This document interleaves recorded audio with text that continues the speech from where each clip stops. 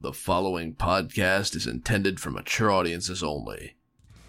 If you're under 18 and you still wish to listen, have your parents sign a fucking permission slip.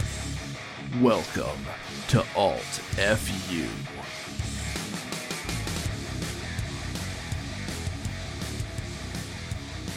Welcome everybody to episode 2 of the Alt+FU podcast. My name is Action Grinson, and I am here with Gur and Argathus, and welcome to the second episode. I hope you enjoyed the first shit show.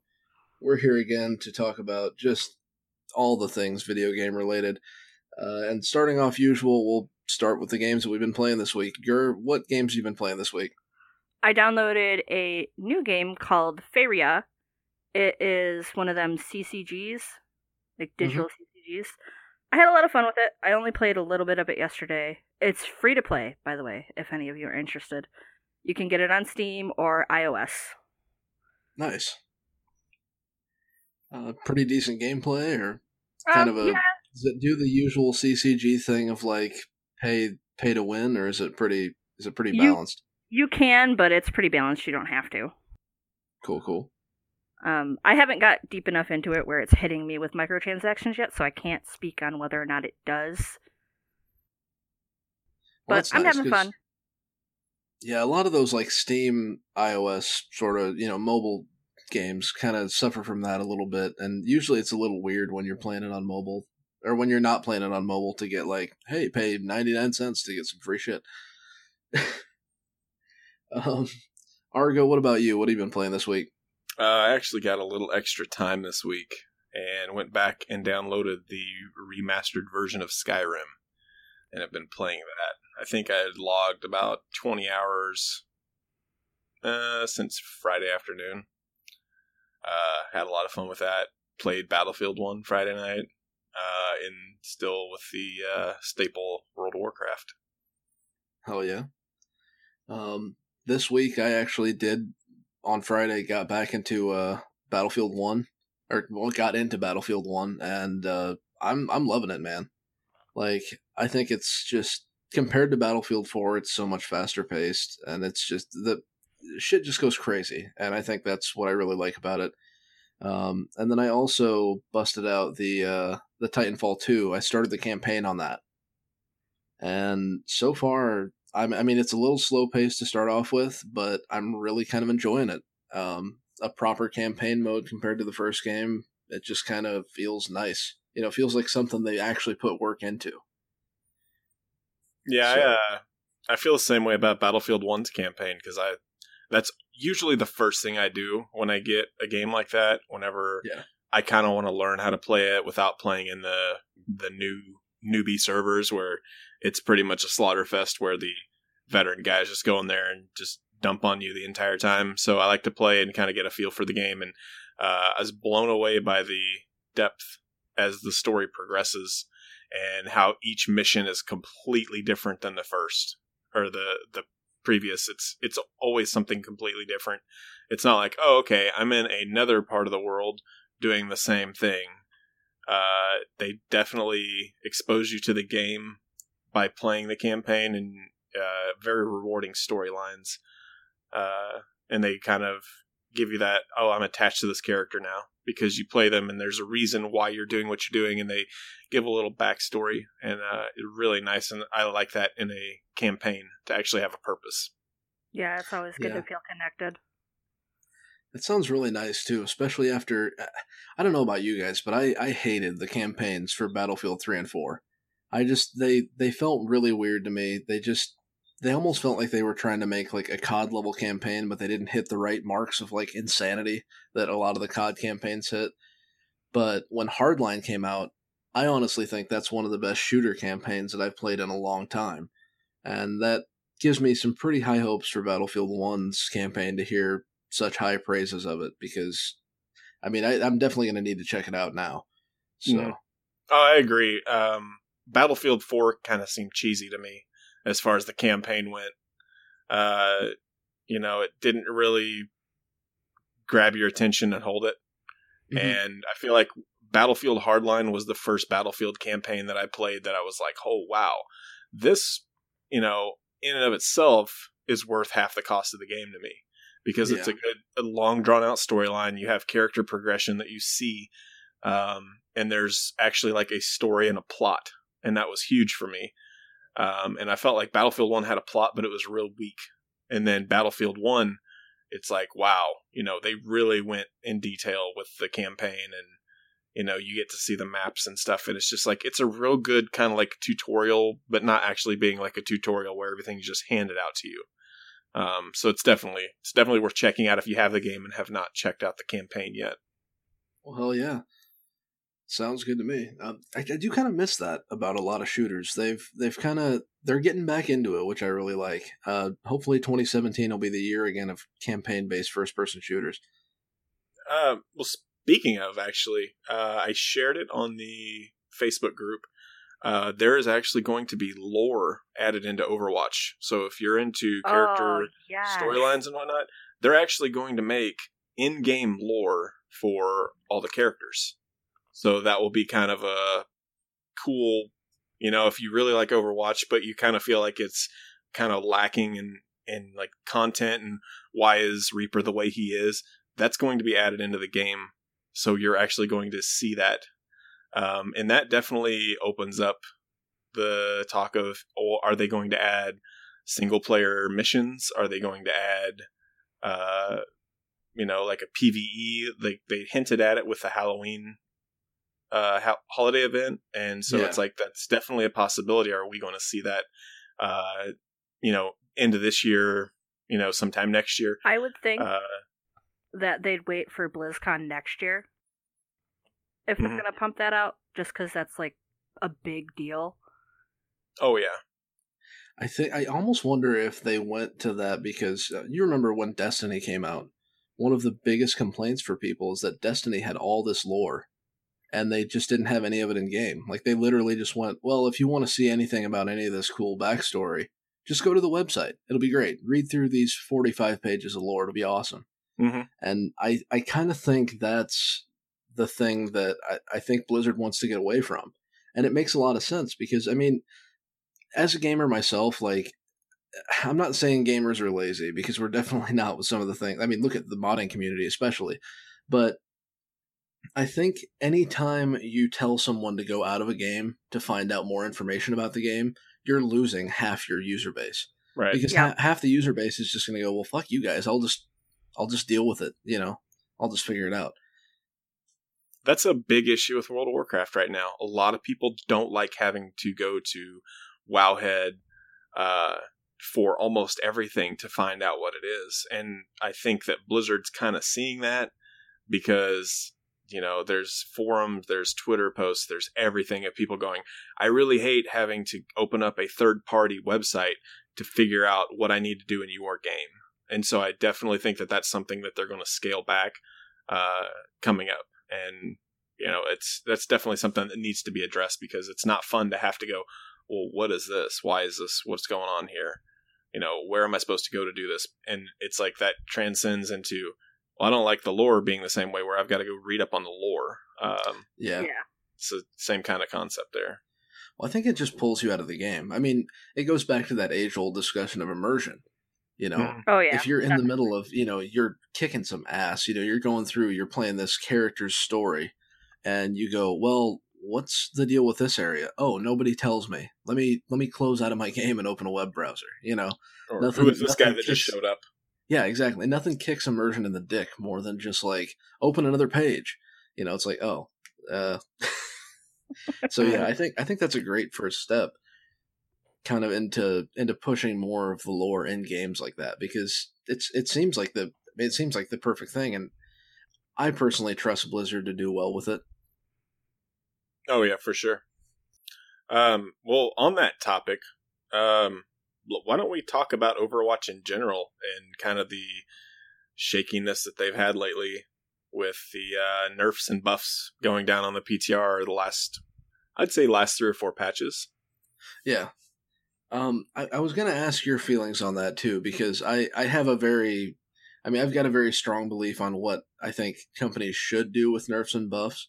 And I think a lot of what Blizzard's been doing lately, nothing against them, but I think they're making these big sweeping changes And I really do think maybe dialing it back a little bit, making small changes first, then continually making those would be better than going, well, we're having this person's damage. In the case of Ana especially, it's like, well, we're going to take some damage off of her gun, but we're also going to have all of her healing. Yeah. And we're going to, and having her healing, especially with that grenade, she's the only healer that isn't able to self-sustain. And I think it's just, it's these things that, you see it, they make these big sweeping changes, then they dial it back later, and it's like, it kind of drives some people crazy. I'm wondering your thoughts on that. Well, that's that's Blizzard's MO right now. They're doing the same thing in World of Warcraft, where they do these huge blanket nerfs to a spec or class, and then they've got to go back and revert it because now they've nerfed this one. Well, now this one's overpowered because they can't counter that anymore. I'm not quite sure where that came from because that's not really ever been an issue before. But it seems like they're doing a similar thing where it's like, okay, we're going to nerf strength 10% on this spec. And I kind of feel like they're doing that with Ana, where it's like, okay, we're taking Ana and we're going to nerf everything about Ana. Mm-hmm. Meanwhile, you have other characters that obviously need some type of a nerf that aren't getting them. But by taking Ana and yanking her back, I think they've reverted it. The healing nerf, that is. From the grenade. I believe that's what it was. Made some changes. Because that was definitely an unnecessary nerf. I think the problem is they're seeing a lot of playstyle from Ana, and I attribute that to popular Twitch streamers that play Overwatch regularly, that play Ana. Everybody sees it and goes, I want to play like that. So everybody starts playing that character, and then Blizzard all of a sudden sees a rise in this character being played, and their first thought is, well, is this character too powerful? Is this why people are playing her? Because they know something we don't? Are they doing something?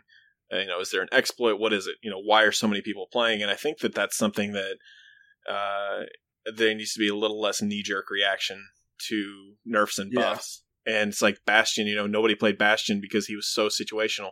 So then they came in, they changed his playstyle. I still refuse to call what they did to him a buff because he still was very situational. He was really good if you could get if you could get a Reinhardt up and you could keep him behind the Reinhardt shield, and the Reinhardt shield never went down. Pretty much any class that knows how to counter, they're going to be able to get in there, get behind Bastion, stun him, stun Reinhardt. As soon as the shield goes down, Roadhog yanks him off. Ana hits with a sleep dart, and people melt him. Because without him getting heals, he's weak. I know on the latest hero patch updates, they're actually going to reduce his tankiness by 15%. It was 35%. They're now taking him to, he takes 20% less damage while in sentry or tank, which is nice because I like the fact that when he goes into tank mode, he still was able to be killed. Because before that, he was a god when he went into tank mode. It's like, oh look, Bastion's going to kill everybody on the board because nobody can kill him. And so I'm glad that they're doing that. Yeah, I do really like the fact that they took it down 15% instead of reverting the whole thing. Instead of doing this thing again where they, we made a change, people didn't like it, so let's back it off and try again. Mm-hmm. They found a good middle ground, I think. And I really hope with this new patch, I haven't really had a chance to play it, mainly because I don't play Bastion. So I haven't had a chance to see too much. I played Bastion when they made the changes, but I haven't played him enough to notice the changes between the two. Mm-hmm. But I really do think that this is a good middle ground, or at least a start of where they might need to make him feel, more defensive, but not like unkillable. Right. And that was kind of his issue before when he would go into his little tank, his ultimate. He was really hard to kill. You had to get everybody, all 6 guys on your team. Sorry, I bumped my mic. All 6 people on your team had to focus him down when he did that, or he would wipe you, or you had to just go hide and hope that he didn't come around the corner and pre-fire and kill you. Yeah. At the same time with what they did to Ana, where it's like, okay, we're going to nerf your grenade, and now it seems like they're kind of rethinking that because that was a little harsh of a nerf in my opinion. Of course, I'm biased because I play Ana most of the time. They're also making a change to how her ultimate works, where they get like a buff of it's like a damage reduction. Used to be a 70% damage reduction from the nano boost, and now it's going to be 50%. So her targets aren't going to be near as tanky with the ultimate up, which is, it's kind of a nerf to her, but it's also, from what I'm reading on the patch notes, it's also going to work for like Orissa's Fortify, which I have had a little bit of time to play on the PTR. Yeah. For the most part, I haven't really, everybody wants to play it, so it's like nobody really knows what they're doing. So I'm just going to kind of let that character come to life, and then we'll go from there.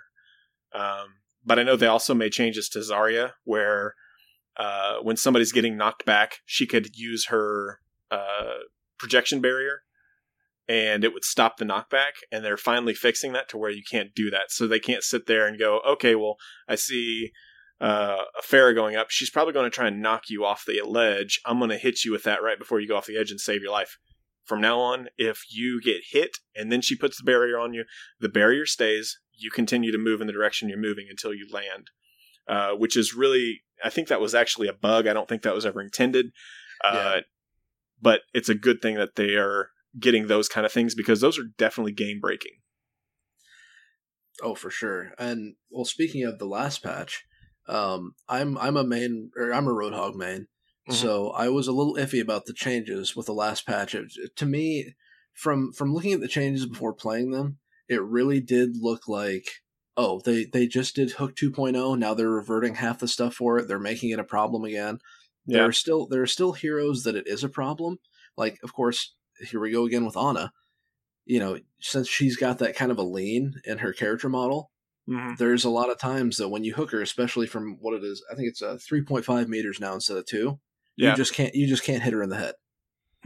And you actually, like, I've had more luck now shooting at her feet to get a headshot, which seems completely counterproductive. Yeah, that's definitely some hit scan issues. Yeah, and there's a couple of characters that are like that. That said, they reduced the spread on his scattergun by 20%, and as somebody that's played Roadhog for a long time, it's a real pain in the ass to have to hit, like, kind of thread a needle. Well, before this patch, to have to thread a needle to get a kill shot when you're not using your hook.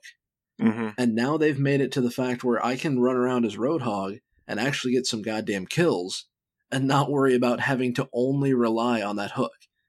It's kind of changed the character quite a lot, because it feels, that his scattergun, or scrap gun, I keep calling it scattergun for some reason, it just feels more like a functional weapon now instead of just like, chip damage. Yeah. Chip the person down, hook him, and then get a one-shot headshot. He feels more like a well-fleshed out hero, and it kind of, originally I was pretty damn salty about it, but I changed my stance on it the more I play him. There are still some kinks to work out, but I think, if they keep up these sort of changes where they'll kind of find this happy medium, I think, they'll hit a place. What am I trying to say here? Like, they'll hit a place before just doing these big sweeping general changes that'll make everybody happy, instead of, like, anybody that doesn't play that character, which is kind of some sort of equilibrium. Yeah, exactly. There you go. Okay. Yeah. Well, also on that, I mean, there is a new character on the PTR that I kind of brought up, Orisa, which honestly, it's underwhelming to me, because I feel like they just kind of cut and pasted other abilities and appearances from other characters and made this character. And I like the idea. I like the story, the backstory to the character. That's all great. I played for a little bit, felt really powerful. Definitely something that is going to need to be played a lot, get a lot of testing in, and find out, is this character too powerful for what they're supposed to do? Because I was getting more kills with that character than some of our DPS were. And it's just because I can just throw the shield down, stand there, and if I start taking damage, I can fortify. And then when you get your ultimate, you buff everybody's damage around you. So people come in on the point, if they don't have an Earth Shatter, they don't have a knockback, they don't have any type of CC, you're going to wipe their team. And it's pretty much a guaranteed wipe. So I think there needs to be some changes made. I kind of wish that they had, not made her ultimate Mercy's right click. Yeah. And for a group, but I understand that in a game with that type of complexity, they're going to run out of ideas with what they can do. At the same time, this is also Blizzard's first shooter. So being that it's as successful as it is, and for the most part balanced as it is, it's definitely looking good for them in the future to make more games. Yeah, I agree. And because originally I did feel like the character was, I mean, at first it did seem almost a little lazy.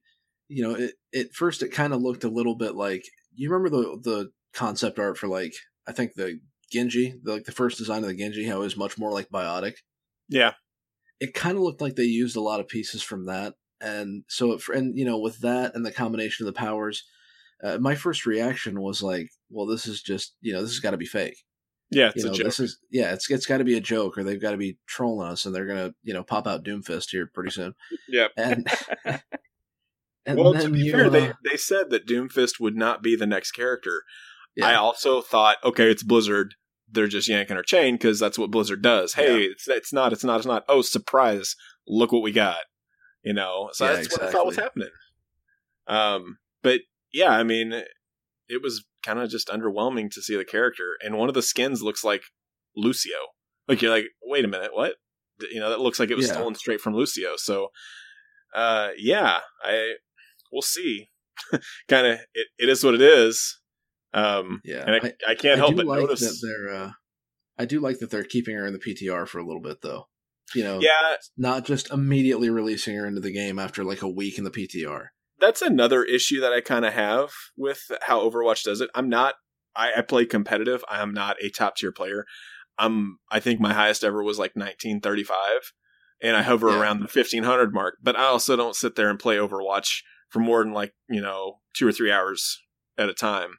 And that's usually once or twice a week at the most. I think they need to kind of look at things how they do Diablo and their seasons. They need to stop making these nerfs and buffs and then placing them into the game in the middle of a season. Because that totally screws up the progression of the game, and then people have to stop, learn the new way of playing their character, and potentially lose rank. So I think what they need to do is they need to run the season through its course. They need to have some sort of a 2-3 week downtime. Do the testing, get the characters live in that downtime. That way, when Season X starts, you've got the new characters on the servers ready to go at the start of the season, and nothing gets changed unless it's like a bug or an exploit or something along those lines. And actually let us play the characters throughout the season and then look at the numbers and go, oh, okay, this character was really powerful last season. We need to tone it down a little bit because we see they got used a lot. They're having this, you know, this is their damage numbers, healing, tank numbers compared to other classes that are similar, and then make the changes then, rather than going, okay, well, here we are. We've got the patch notes right now where they're changing the way Ana heals. They're probably going to push that live before Season 4 is over. So all of a sudden, Ana is going to become a lot less used, and people that have mained Ana, or Ana, however you want to pronounce it, throughout the entire season are now going to have to switch or stop playing the character altogether, because it's like, well, okay, I can't risk getting in there and tanking my rating because they changed the character mid-season. Yeah, that makes perfect sense to me. I did want to, speaking of this, I did want to transition from that into asking, I know, Gerd, I don't think you've played much of Overwatch. Actually, I don't have a system that'll run it. So. Okay. Just from hearing us talk about these sort of things and seeing different videos on it and stuff like that, as an outsider that hasn't played the game, what are your thoughts on it? Like, is it something you'd be interested in? Is it something that, you know, I'm just kind of interested to see with, you know, especially with Blizzard and stuff, how the marketing and stuff for the game has affected people that don't own it or that haven't played it. Well, if you're digging into it like you guys have with the patch notes and whatever, like, it's still really interesting to me. Like, I'd love to play it. I'm in. But I agree with what Arga said about the seasons. Like, don't change the game halfway through a patch. Like, don't do it. Bad Blizzard.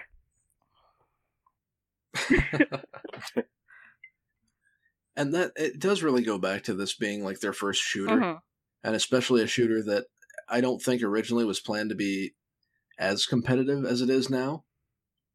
And I think that it just kind of goes to show you that they're still learning with this kind of thing, but considering they're doing better at a lot of it than 50% of the companies Yeah, that I think definitely.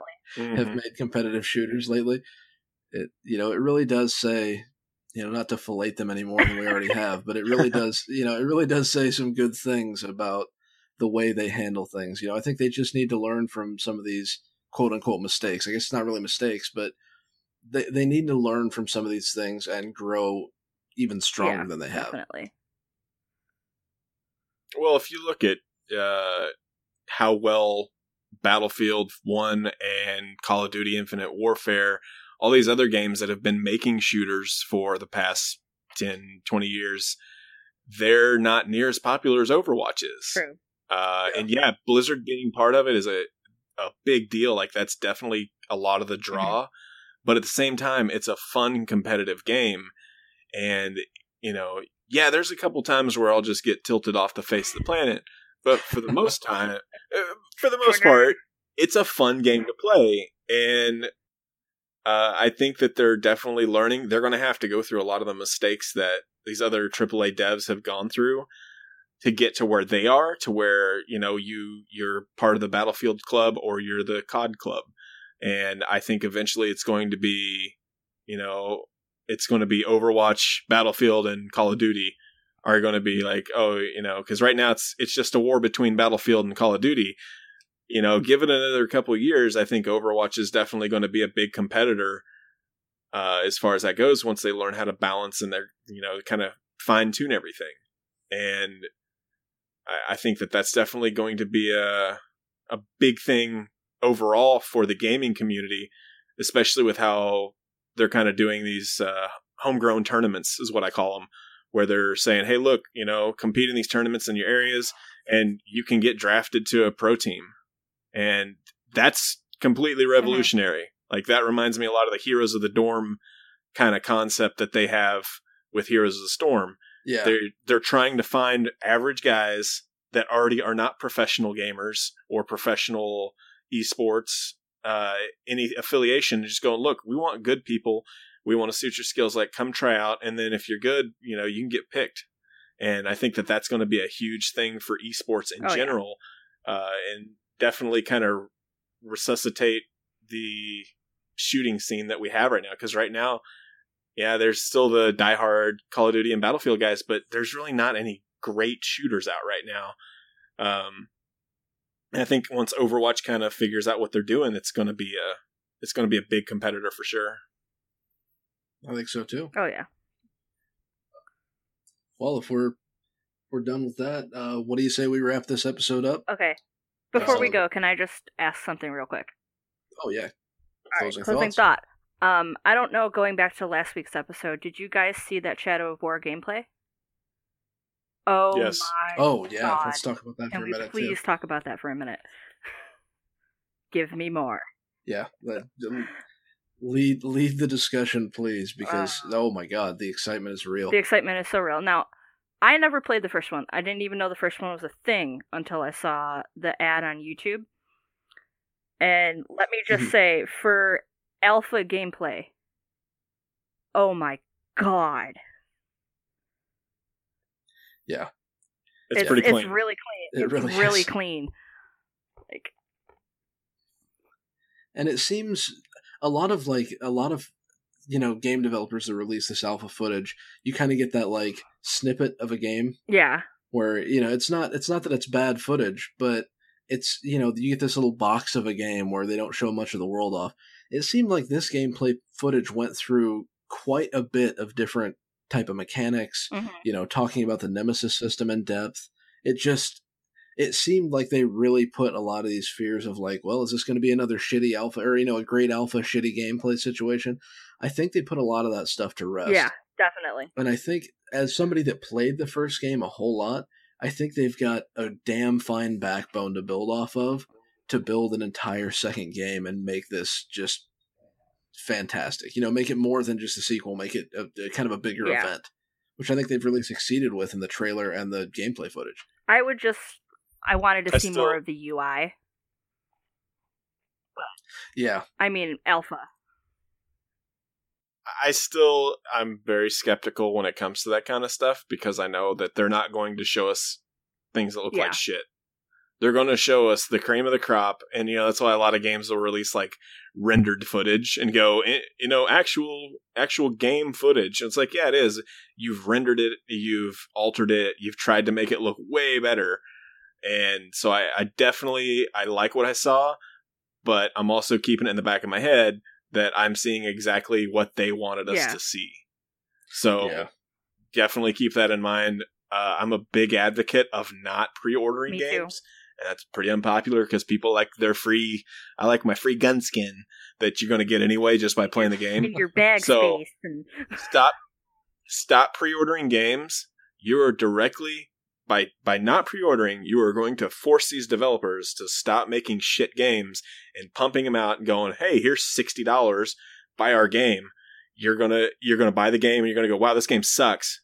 Well, yeah, you pre-ordered, and so you got the special stuff rather than waiting until you actually saw live game footage, live gameplay. Wait till streamers and YouTubers start making videos about the video game. It's great to have the game the first day it comes out, but you know what? It doesn't really matter if you have the game the first day it comes out if it's a total shit game. Yeah. So I'm a big advocate of not pre-ordering games, and so I've broken that rule a few times and been burned for it. Overwatch was an exception, ironically. I actually bought the collector's edition of Overwatch. I was that excited. Ooh. And not been let down. Soldier 76 is staring at me right now. We're all soldiers now. I do have to go on a small rant here, especially with pre-ordering games. I have made a few exceptions. I've gotten really lucky with a few exceptions. But the one trend that I think, it's gotten a little more unpopular lately because people have been kind of fighting back against it, and thank fuck for the gaming community for doing this. But this garbage shit of, pre-order our digital copy of the game before it runs out. Fuck you forever. That is bullshit. You need to get kicked in the dick. You need to stop that shit immediately because it pisses me the fuck off. Oh my god. Pre-order a digital game before we run out. That's not a thing. It's not a fucking thing. You're not holding a physical copy of the game. You're getting a digital download. You can't run out. You're an asshole. You're a money-hungry shitbag. And it fucking drives me crazy. Okay, sorry. I just had to get that off my chest because it's been boiling there for years. You feel better now? I thought you said you were going to go on a rant. It could have been a lot worse. No, I've actually seen that. One of the things that I absolutely hate, I really don't like G2A because I've seen a lot of shady practices from them. But you'll see a game on there and it will be out of stock, and then it will come back in like 3 or 4 days, and it's like, oh, now it's $10 higher than it was. It's like, wait, no, you're trying to fake supply and demand. Like, you have an unlimited number of these game codes. Like, we know how you get the game codes. You have an unlimited number. Stop trying to jack us. So, yeah, that's just another reason I don't use sites like G2A. I prefer to go with a legitimate. Green Man Gaming is one that I've usually will default to and check prices there. I usually buy straight from Steam or Origin or from Blizzard because I like to support the developer directly. Did Origin ever fix itself? Actually, they've made some pretty big sweeping changes. Excellent. They have you can gift games to people now. The text or the support is just 100 times better. I mean, I hate to say this, but Origin support, you're kicking the fuck out of Steam. Because Steam support is kind of like, well, we'd like to help you out, but you already paid us money, so go fuck yourself. And it's like, okay, that's not, I can't shit on them too much because they've done a lot of things in the last couple of years to fix that. But honestly, Origin compared to what it used to be is a much nicer program. I still won't go to it for everything because I think sometimes EA gets a little shitty. But at the same time, it's yeah, well, you got a good fucking point there. I mean, Steam started out as basically a way for people not to pirate Half-Life 2, so there you go. There you go. Everybody hated that shit. Everybody used to hate Steam, and now it's just like, well, that's the only way I get games. Yeah, it's kind of like being in an abusive relationship. After a while, you're just like, oh, okay, well, that's just the way things are. This is normal, and that's the way Steam is. It's like, well, I know that they're going to screw me. And they're going to wait till I'm not looking, but that's okay, because that's just what they do. And that's why I'm like, stop pre-ordering games. That you stop pre-ordering games, they're going to stop sending out half-ass games. Look at No Man's Sky. Perfect example of why you don't pre-order a game, because you're going to get fucked. And guess what? Yeah. Oh, look, we're releasing a patch for it, and it's going to make everything better. And then Sean Murray disappears off the face of the planet for 4 months. You know, that's why you don't. That's prime example. Don't pre-order a game. Mm-hmm. That's all I got to say. That's my rant. just don't. Well, we need to close this thing down before we just go on 2 hours worth of ranting about the video games. Basically, the closing thoughts. So from what I gather from all of us, the closing thought of all this is, if you pre-order games, it's kind of a lot like getting screwed, but sometimes they might kiss you, and so it's okay. It's the boo-boo better, and you're good. And on that note, let's end this. But yes, you're right. Before we all just explode into hate. As always, you can find us on our social media pages, Facebook, Twitter, and SoundCloud. We are at Alt+FU, ALTEFF, and the letter U. We are going to be starting a YouTube page, so be on the lookout for that. We will add those links to the social media once we get that thing going. And we're going to be hosting this on YouTube as well. And don't forget to check us out on iTunes. We've had a lot of people apparently click those links to get to the iTunes page. Listen to it there, or message me if you want the RSS feed, and we'll hook you up for whatever podcasting app you want to listen to it on. If you do listen on iTunes, though, make sure to leave us a rate and subscribe. Jesus Christ. Rate and review. I've been watching too many YouTube videos. And that'll get us up in the numbers and noticed more by iTunes and our Apple overlords. Barf. And smash that motherfucking like button. Yes. Yeah. I had to drop that because that's the cringiest thing on YouTube right now. No, definitely. If you guys like what you hear, rate it. If you don't like it, give us the rating that you think. And definitely feel free to reach out to us on the social media and say, hey, you guys are doing this right and you're doing this wrong, or I hate all this, or you guys are a bunch of assholes, fuck you. Whatever. We're open to all comments, and we may fire back, but that's just out of love. Yeah. Also, okay, let's do a couple of plugs real quick. I am at Action Grinson on Twitter, and Action Grinson on Instagram as well. So follow me there, and eventually we will get the Instagram thing going for this podcast too, but we don't have any fucking pictures to share with y'all. At least we're It would just be really dumb memes. Yeah, it'd just be memes for days. All right, Gur, what about you? You can find me at ohmygur on Twitter, and I don't have an Instagram. I'll just use the one for the podcast. How do you show people what food you're eating? Snapchat.